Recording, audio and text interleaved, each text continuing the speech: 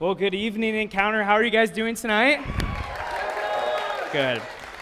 Well, my name is Josh Jacobs. I'm the young adults pastor at Eastview Christian Church, as well as one of the junior high pastors there. And I just want to say I am so excited to be here with you guys tonight. I've been looking forward to this moment for about a month now. And I just want to give a round of applause real quick to Ben and Joe, the rest of the Encounter staff, the interns, all the hard work and love that they pour into you guys. I know some of them pretty well, and I just know that these guys care so much about you, and they care so much about your campus, whether you're at Heartland, ISU, Wesleyan, wherever you're at, and the students there knowing and loving Jesus like you do. And I just want you to know, too, at Eastview, we love and care about you guys, too. We partner with Encounter, we support Encounter, we are praying for you guys, and we want to love on you guys. So if you're looking for a local church while you're here at an Encounter, we would love to see you at Eastview. If you're looking to get plugged into serving, I would love to plug you into the junior high. I've got like Zach over here who's a small group leader, got some other ones. Sydney's a ministry partner, super awesome. And then if you end up planting roots here in Bloomington Normal for a while, I'd love to see you as a part of our young adult ministry. We meet weekly as well to talk through and process through what does it look like to live out our faith once we become adults and jump into the world, and how do we bring the gospel to the people in our areas, to the communities that we're a part of. And I don't know about you guys, but that's just an amazing thing that we all get to do. And I also just heard about an amazing thing you guys just did this past weekend. How was your fall retreat? I will say, Ben told me earlier he thinks it might be one of the best ones they've ever had. So, I mean, from the receptions I'm hearing right now, from the pictures I saw on Instagram and the stories I've heard, it sounds like it was a great time to be in the Word, a great time for revival, and I just love what God is doing through that. And if you have been here on Mondays, you would know we've been doing this Awake series, right? And there's this word that that Ben and Phil have talked about over the last few weeks. This word that you see throughout Scripture. It's this little tap on the shoulder from God to say, hey, pay attention. I've got something for you. And that word is behold. And if you open up your Bibles to Luke chapter 5, that's where we'll be at today. We see another instance of God trying to get our attention and tell us, hey, pay attention here.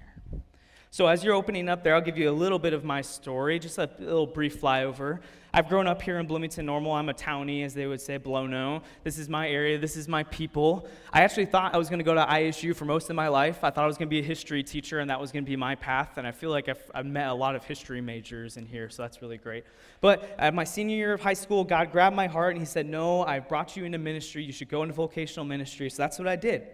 I went over to Lincoln Christian University for 2 years and studied spiritual formation there. So seeing the water and that idea of just incorporating spiritual formation into your guys' daily lives, that got me. I love that. But then I came on staff at Eastview 2 years ago, about midway through my college experience, and so I transferred to Moody Online.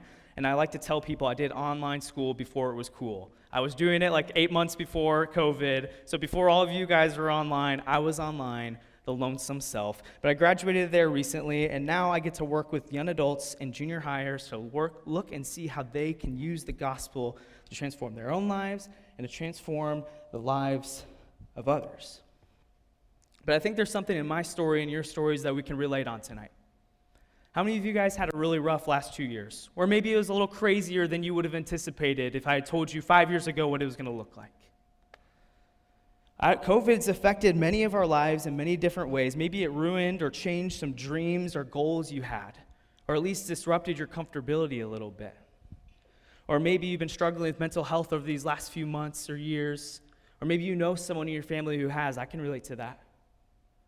Or maybe just your life has changed in so many different ways, and if I told you tonight I had someone that had healing for you, or who could point you to rest, would anyone else be interested in that tonight? Because I know I would. Well, if we look to Luke chapter 5, we find another story of Jesus healing someone in need. A story of Jesus seeing the felt need of someone in a community. But there's something really special about this healing story.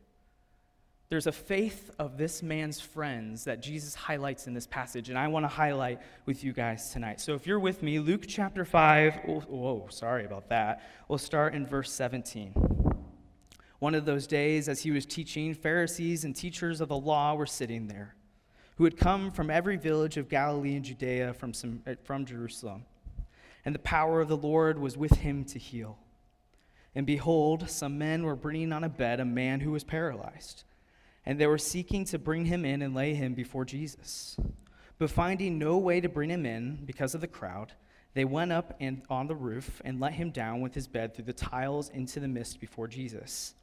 And when he saw their faith, he said, "Man, your sins are forgiven." And the scribes and the Pharisees began to question, saying, "Who is this who speaks blasphemies? Who can forgive sins but God alone?" When Jesus perceived their thoughts, he answered them, "Why do you question in your hearts? Which is easier to say, 'Your sins are forgiven,' or to say, 'Rise and walk'? But that you may know that the Son of Man has authority on earth to forgive sins." And he said to the man who was paralyzed, "I say to you, rise, pick up your bed, and go home." And immediately he rose up before them and picked up what he had been lying on and went home, glorifying God. And amazement seized them all, and they glorified God and were filled with awe, saying, "We have seen extraordinary things today." This is an incredible story, right?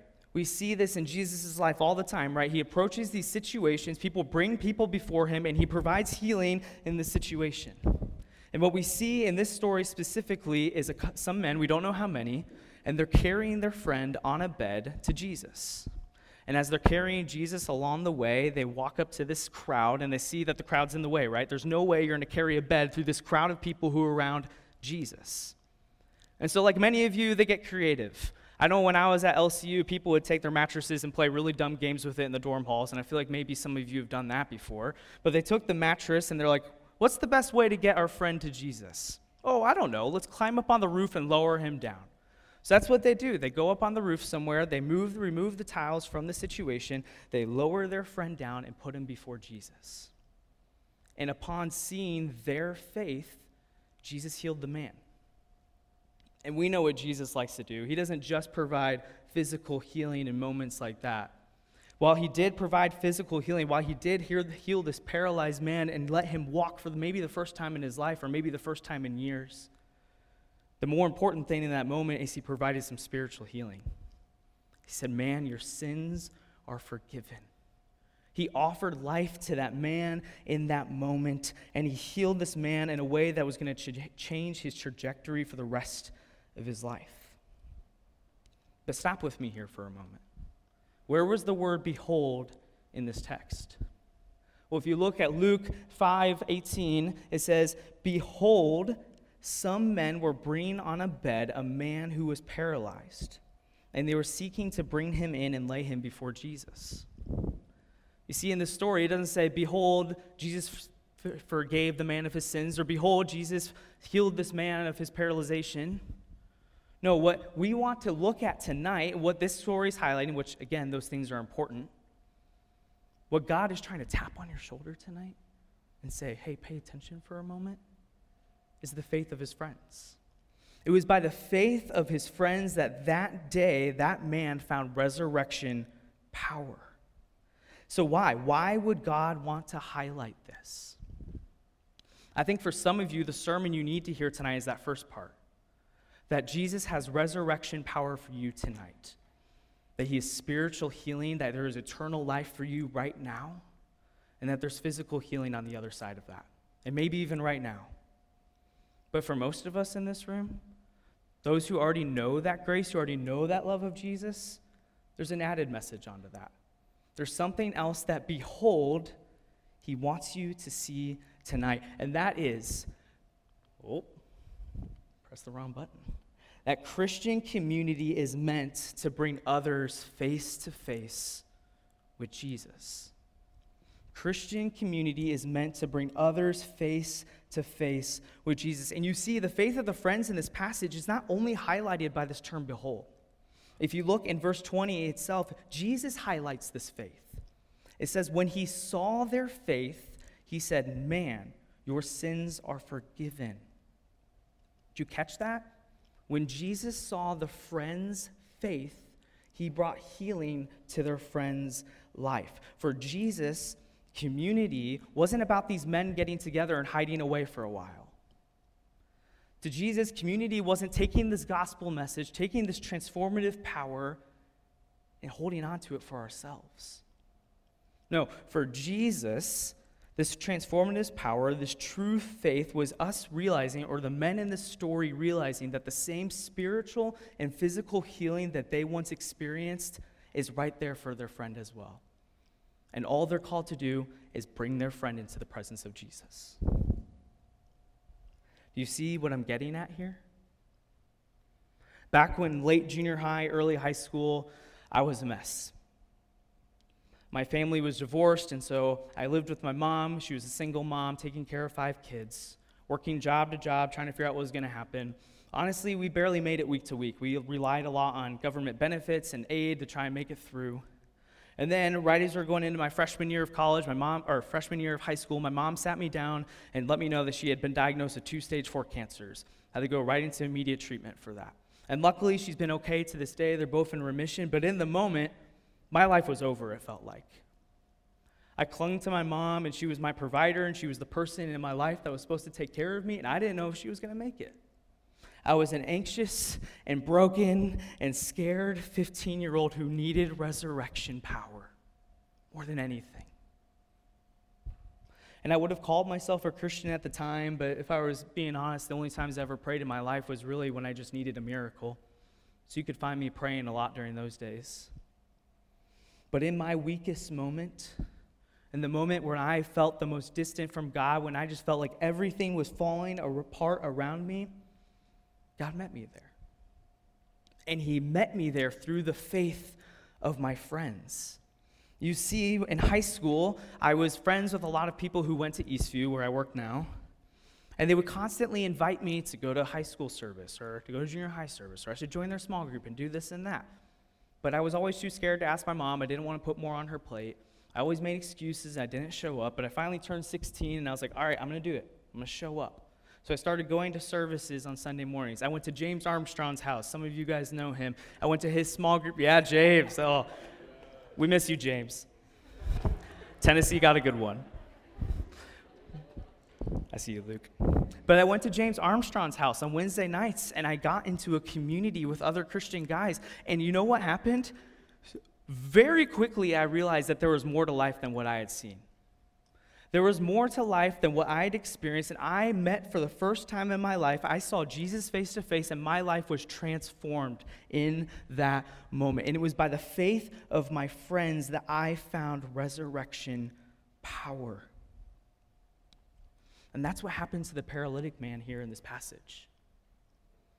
You see, his friends, they picked him up by the bed, and they brought him before Jesus. Jesus healed him, and the man walked away. He walked away with resurrection power. And I bet you that what led those men to do that day was that they finally experienced Jesus at some point in their life. They started hearing who they were and who they were called to be. They started recognizing what God had done for them. They started finding out that God had plans for them. And it can almost guarantee you that there's something inside of those men that said, I can't stand back and let other people not hear about this. There was something deep inside the heart of those men that said, you know what? I have a friend who is hurting. I have a friend who is far from God, and all I know what to do is to bring him before Jesus.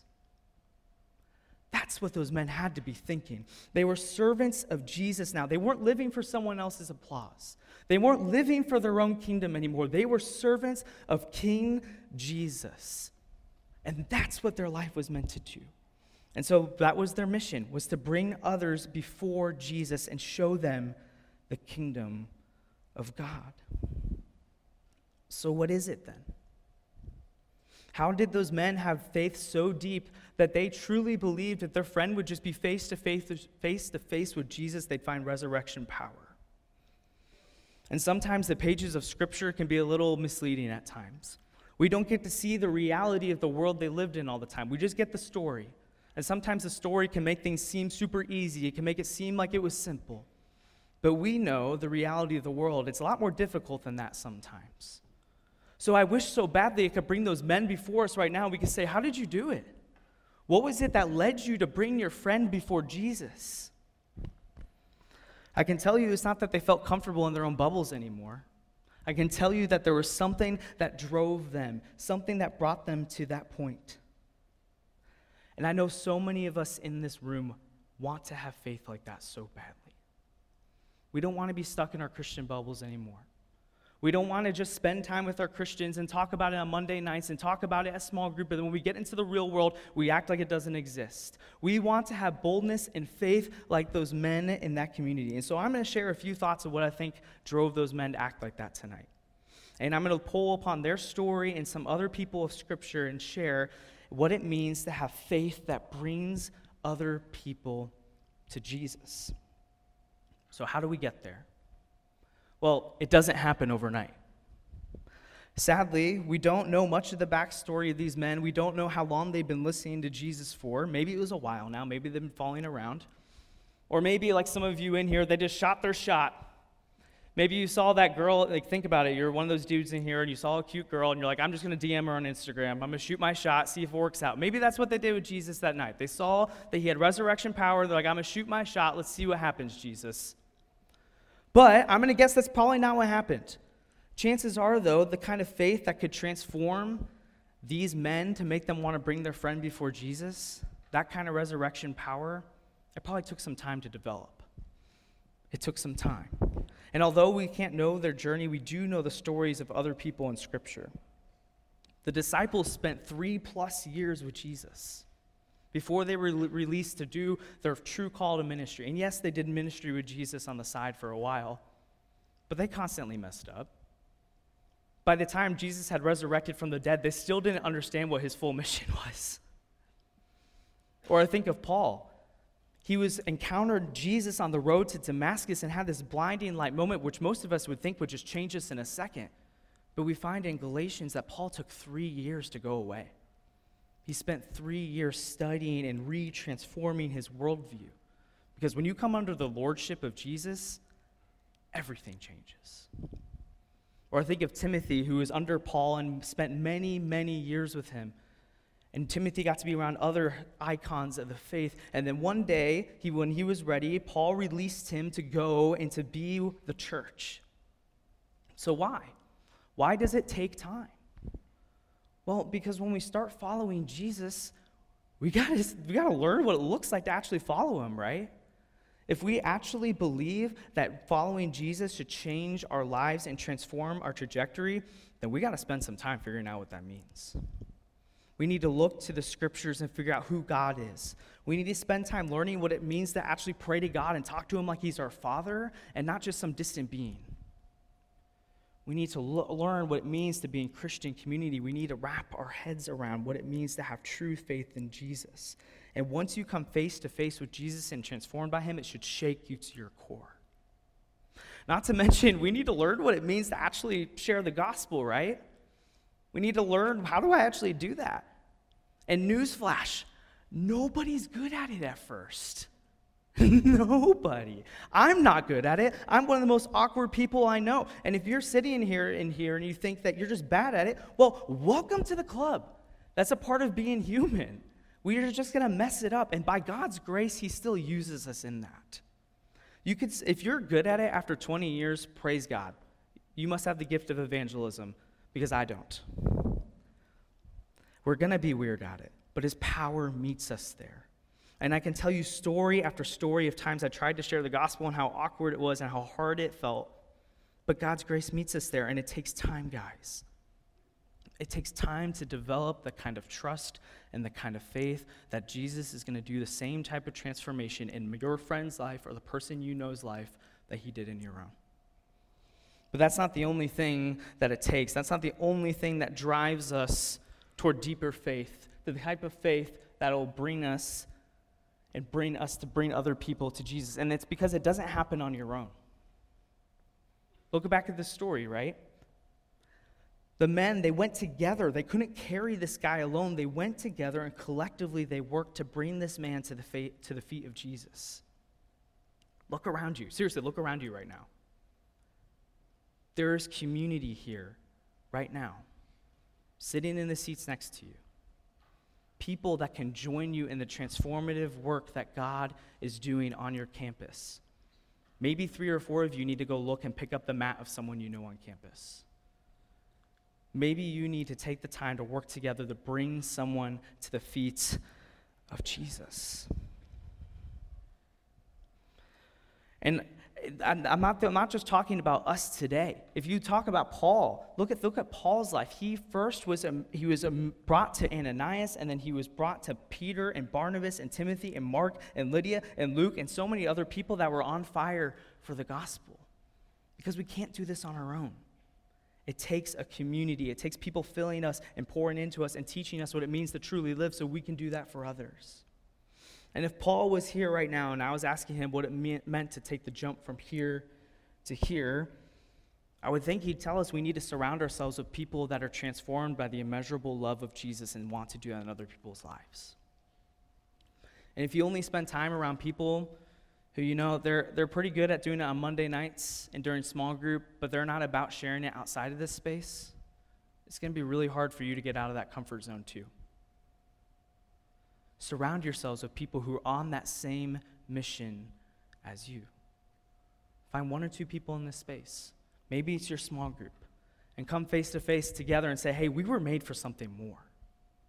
And get on your knees, literally get on your knees before God and pray that the living God would transform your heart and fill you with His Spirit and empower you to go. Having this kind of faith doesn't come without some wrestling either, though. Can I be real with you guys for a minute? Let's just be honest for a second.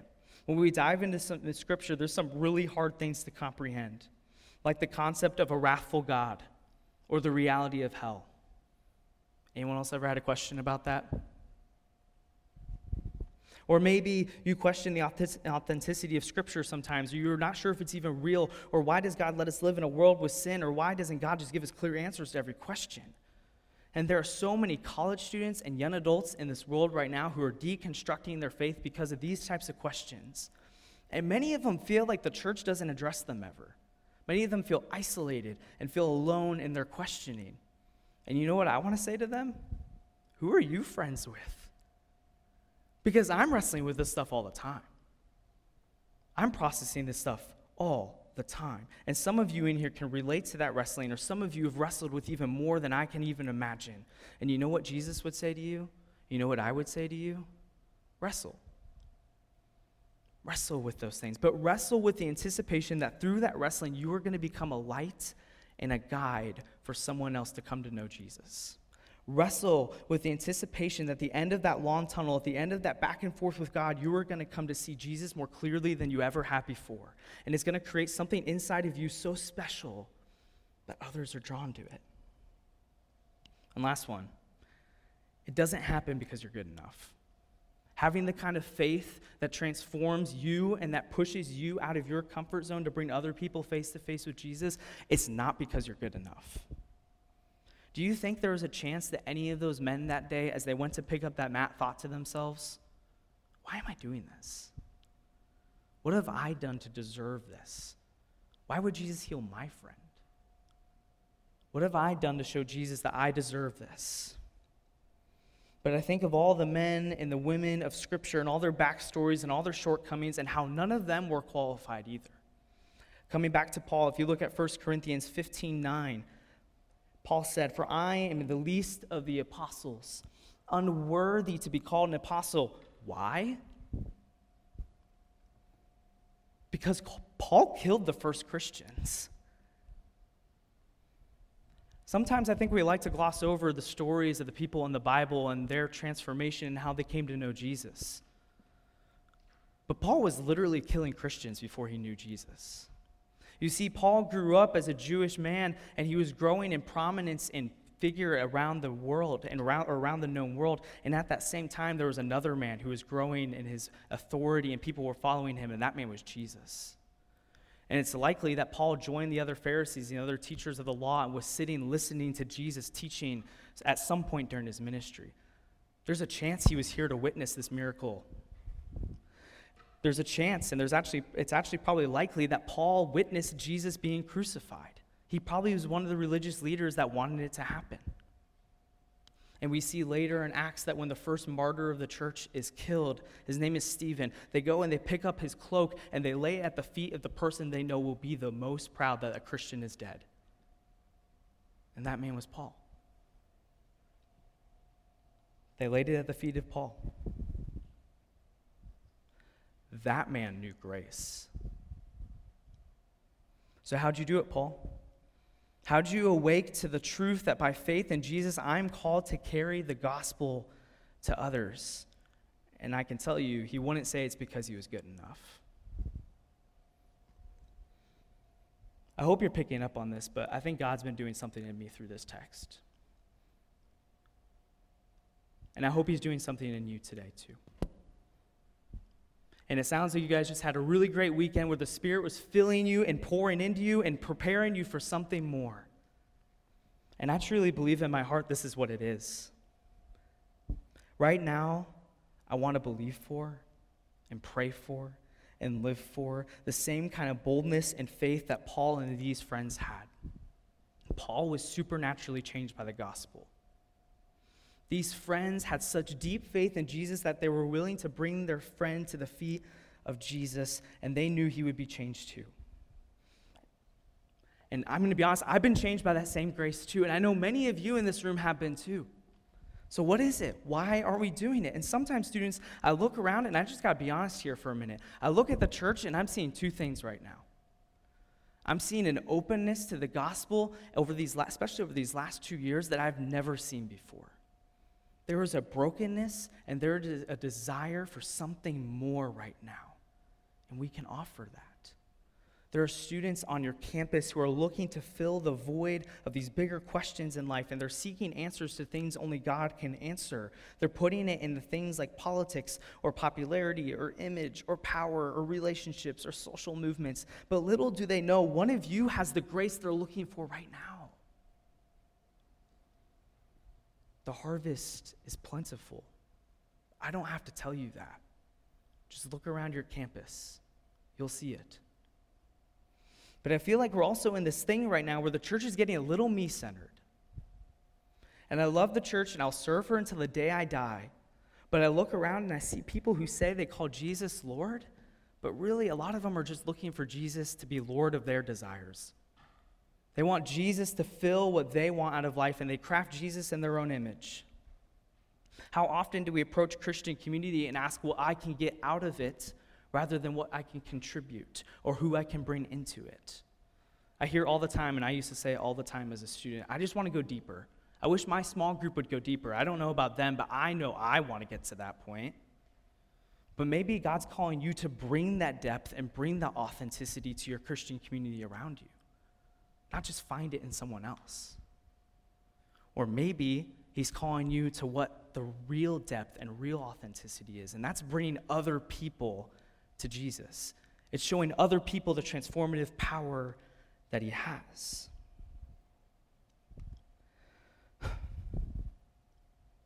And I truly believe, guys, that if we begin to view Jesus in this way, if we begin to give our life over to him, if we really want more, if we really want this kind of more that most of us are searching for, then we would actually become more like Jesus. And becoming more like Jesus means laying down your life. It means giving it away. What did Jesus say? If you want to have your life, what do you got to do? You got to lose it. But right now, I see a lot of people who need to know Jesus, and I'm telling you that as your friend, there are people on this campus who don't know. There are people that don't know his love, they don't know his grace, and some of you it's your roommate, some of it's your friend, some of you it's your classmate, or someone that you eat lunch next to every single day, and they don't know the grace that you know. They don't know the transformative power that you have inside of you. They don't know that they were made for such a bigger purpose than what this world can offer. They don't even know it yet. And sometimes I find me, sometimes I find us, sometimes I just find us asking for a little more for me from God. But the thing I think we need to be awakened to, the more that we need to be praying for, is seeking more for others. Students in this room, if you know who you are in Christ, let me just say to you as your friend today, it's time. It's time. It's time. And if I'm going to be real with you, is it going to happen overnight? Probably not. But does it need to take all 4 years of your college experience and for you to settle into a full-time job before you ever share the gospel with someone? No. You are in the biggest community of your entire life. You are in the harvest fields right now. No other time in your life will you be surrounded by so many people open to some gospel message than you are right now. This is the time. And does it happen on your own? No. That's what this is for. That's why we gather. That's why we get in small groups. That's why we do Bible studies. It's not just so we can cram more and more and more and more into my mind so I can answer and be the best at some Bible trivia quiz I take later on. It's so that I'm transformed by that power for the sake of others. It's so that I am prepared and equipped to go out into the field and bring other people to Jesus. And some of you may say, well, I've got some pretty big questions about God, I love you, but I'm going to be real. Is that an excuse? Because I've got big questions too. And I know your staff does, and I know other people in this room do too. And I can guarantee you the friends who went to Jesus that day, they didn't know everything. They didn't have it all together. They had questions too, but questions shouldn't get in the way of us potentially changing someone's life with the gospel. And some of you might say, well, Josh, you don't know who I am. I'm just not good enough. You don't know the kind of sins and mistakes that I do and how I continue to fall short. Well, you're not killing Christians, are you? Paul was. At least I don't think you are. I hope you're not. And I'm glad Paul didn't say, yeah, man, you don't know what I've done. I can't do that. Yeah, grace is for me, but offering that to others, if they knew what I've done, if they knew who I'd been, they'll never accept it.